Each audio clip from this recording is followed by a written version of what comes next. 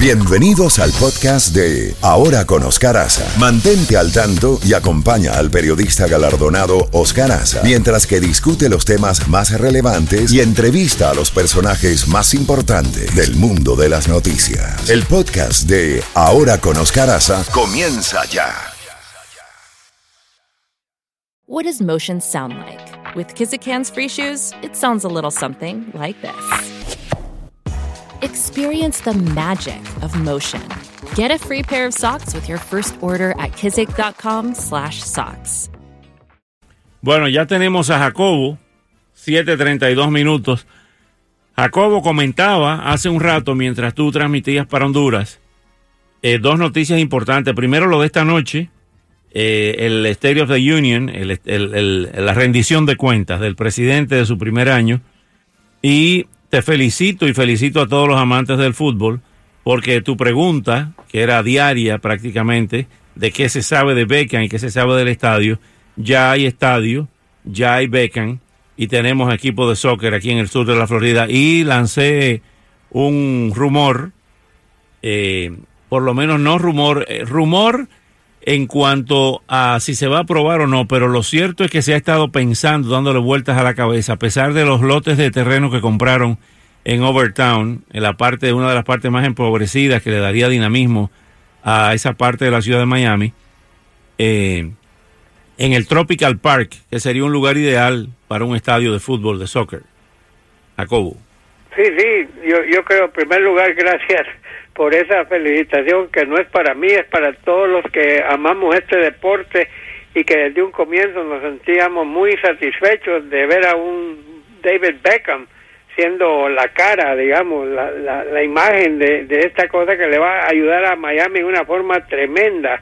Es que hemos visto, Oscar, cada vez que han habido grandes partidos internacionales de soccer en Miami, lleno a reventar, existe. Y ahora si tenemos un equipo casero, bien financiado, bien escogido, y empezamos a contratar no a los jugadores cuando estén llegando a los 39 o 40 años, sino que a Florida, que es un mercado enorme. Así que me encanta la idea. Yo creía por un momento, Oscar, yo ya me había dado por vencido. Yo pensaba que iban a seguir los pleitos. Pero Beckham no. Bueno, lo felicito por eso y la paciencia, y felicito al nuevo grupo, ¿no? El grupo más, creo, y hay otros inversionistas locales que han hecho posible esta realidad. ¿Le pusieron un nombre al equipo por fin? No, hay varios nombres, y entonces el anuncio que hicieron ayer es que van a dejar que el pueblo se integre y que en una especie de una especie de sondeo. Sí, de elección, que la gente sea por mayoría que le ponga el nombre al equipo de la lista que ellos tienen. Hay uno que me gusta, pero me explicaron lo siguiente, se llama Miami United. Ese es el que le gusta a Beckham, porque Beckham comenzó en el Manchester United, en el Reino Unido. Y en Washington el equipo era DC United. Ok, pero lo que pasa es que hay un equipo aquí de categoría menor que tiene ese nombre, pero se puede negociar y que ese equipo sirva como de sucursal del equipo mayor. Bueno, el nombre es secundario, el hecho de tenerlos es lo que vale, y yo sé que va a tener grandes resultados, no como otras inversiones en deportes que suenan bonitas y luego no resultan. Miami necesita un equipo de esos, lo va a tener. Y por cierto que tenemos en Miami también, Oscar, que esperar y ver cómo nos va con el béisbol, porque el equipo de béisbol de veras que había caído en un mal momento. Teníamos estrellas, pero no teníamos resultados. Y ahora que lo ha comprado este grupo, que está la parte administrativa encabezada por Derek Jeter, con un poco de paciencia vamos a tener un buen equipo también, pero los primeros años van a ser de construir un equipo y ponerlo sano en la parte financiera, porque en realidad no podía darse el lujo de pagar los salarios que estaba pagando sin tener, porque en honor a la verdad, los Marlins en los últimos años no han tenido demasiada pasión dentro del público de Miami, pero lo va a tener, estoy seguro de ello. Y ahora hablemos de pasión, hablemos de esta noche, Oscar, que será un placer estar contigo en la antesala, digo. Sí, ¿cuántos señor. hemos hecho juntos? Imagínate tú.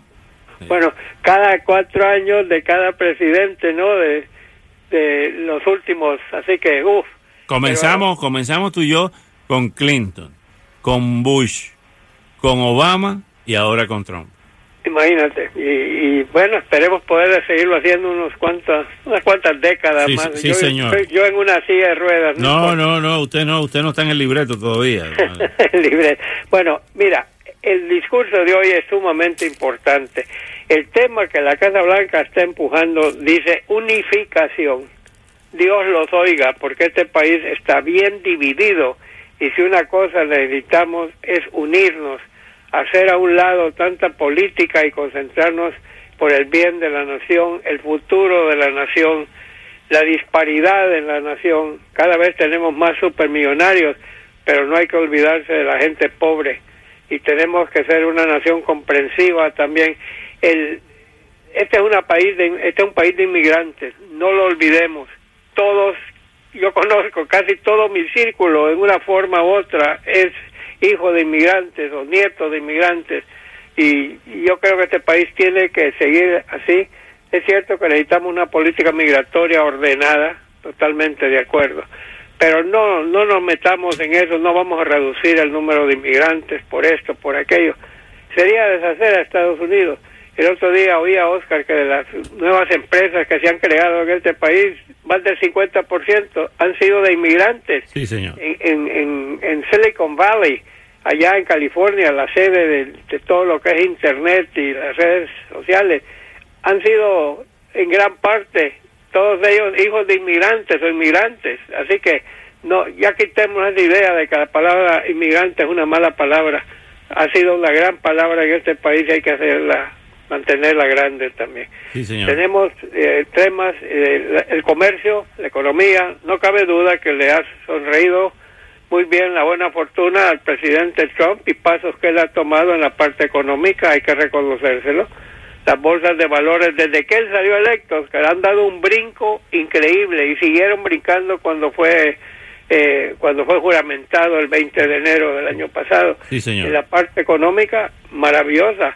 Creación de fuentes de trabajo, empresas trayendo dinero de regreso del exterior a Estados Unidos. Ese anuncio de ExxonMobil que va a repatriar $50,000 millones, 50 billions como inversión de capital. Sí. Y estamos viendo también empresas que están empezando a dar aguinaldos a pesar de que ya pasó la Navidad. Sí. Con las nuevas leyes la ley de reducción de impuestos. Hay optimismo en este país. Lo dijo el presidente Trump en su discurso en Davos, como diciendo: la tienda está abierta, venga a comprar acá, invierta acá, haga fábricas acá, compre acciones acá.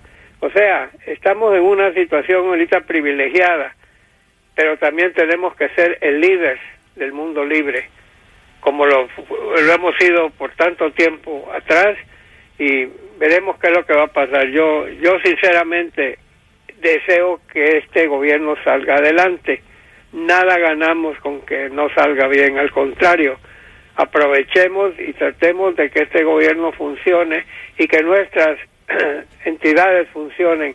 Estoy viendo un pleito ahorita en la Cámara de Representantes, Oscar, que está dividiendo al país. El Comité de Inteligencia está a punto de dar a conocer informaciones secretas que pueden dañar la seguridad nacional, y lo están haciendo por política. Si hay algo que en este país se ha mantenido incólume, es que en asuntos de seguridad nacional no hay política. Todos somos americanos y tenemos que protegernos los unos a los otros, y no por anotarnos puntos políticos empezar a dar a conocer secretos o estrategias. Eso no nos ayuda en nada. Sí, señor. ¿Qué más tenemos, Jacobo? Bueno, tenemos la salida ayer del vicedirector del FBI. Ajá.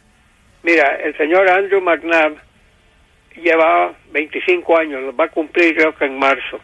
Ha sido un buen funcionario. Su esposa es demócrata y ella el año pasado buscó un escaño en el Senado de Virginia, no el Senado federal, el de Virginia.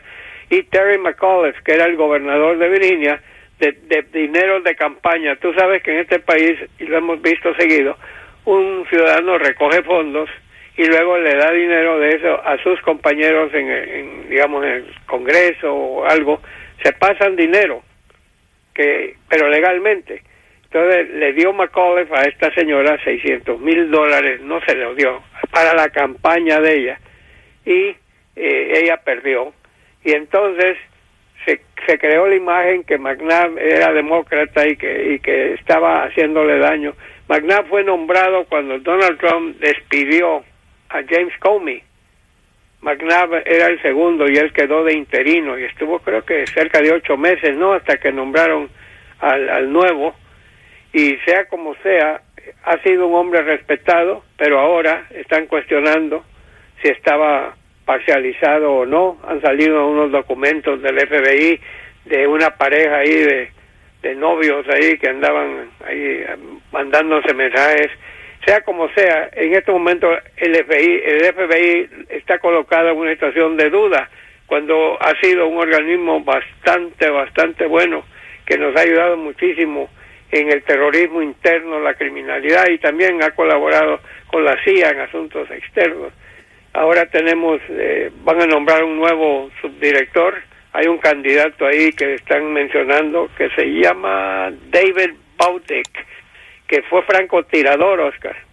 Tiene buena puntería y que tiene mucho que ver con acciones de policía en Nuevo México. Él es de Nuevo México, y después la oficina del FBI en San Diego y en Los Ángeles ha tenido mucho en la pelea contra las maras y contra los narcotraficantes. Bautic tiene un buen récord, sería un buen candidato para vicedirector del FBI. En fin, veremos esta noche qué es lo que va a pasar, Oscar. Se calcula 1 hora de duración. Sí. Va a estar presente todo el gabinete menos uno. Dice que tienen invitado a un Dreamer. Tienen invitado, acabo de ver también, a una señora, creo que es en Detroit, Michigan, que a su esposo lo deportaron. Ella es americana, tiene hijos americanos. Lleva el esposo 30 años acá, Oscar, o llevaba. Le encontraron alguna cosita, algún delito de menor cuantía, y lo expulsaron del país. La congresista Dingell de Michigan tiene invitado a la esposa, que es americana, porque eso también es muy interesante, ver a quienes invitan los congresistas y a quienes invita la Casa Blanca a ese discurso anual. Ya el presidente... Sí, dime. No, iba a decir, el presidente ya habló ante ambas cámaras en febrero 28 del año pasado, pero solo llevaba 40 días en el poder y no tenía mucho que reportar en 40 días. Pero hoy sí, tiene 1 año y 10 días, y ahora vamos a ver él qué es lo que va a reportar de lo que él considera sus logros. Uno de los temas, aparte de unificación, es infraestructura, Oscar. Estaba oyendo ayer o vi por televisión, hay más de 54,000 puentes en este país que están en mal estado. ¿Te imaginas? Ya lo hemos visto, de repente un puente se cae, ¿no? Eso recuerdo que fue el primer discurso de Barack Obama, y en 8 años prácticamente no hizo nada en ese sentido. En el sentido sí, la infraestructura no se hizo gran cosa, y debe hacer. Y infraestructura es un tema que nadie te va a pelear. Los dos partidos van a hacia adelante, y creo que vamos a empezar a ver. Está pidiendo una cantidad bastante fuerte, y creo que se necesita para la infraestructura. El tema migratorio también va a salir. Creo que el presidente esta noche va a explicar qué es lo que quiere a cambio de permitir que los soñadores se queden en este país. En fin, espero que sea...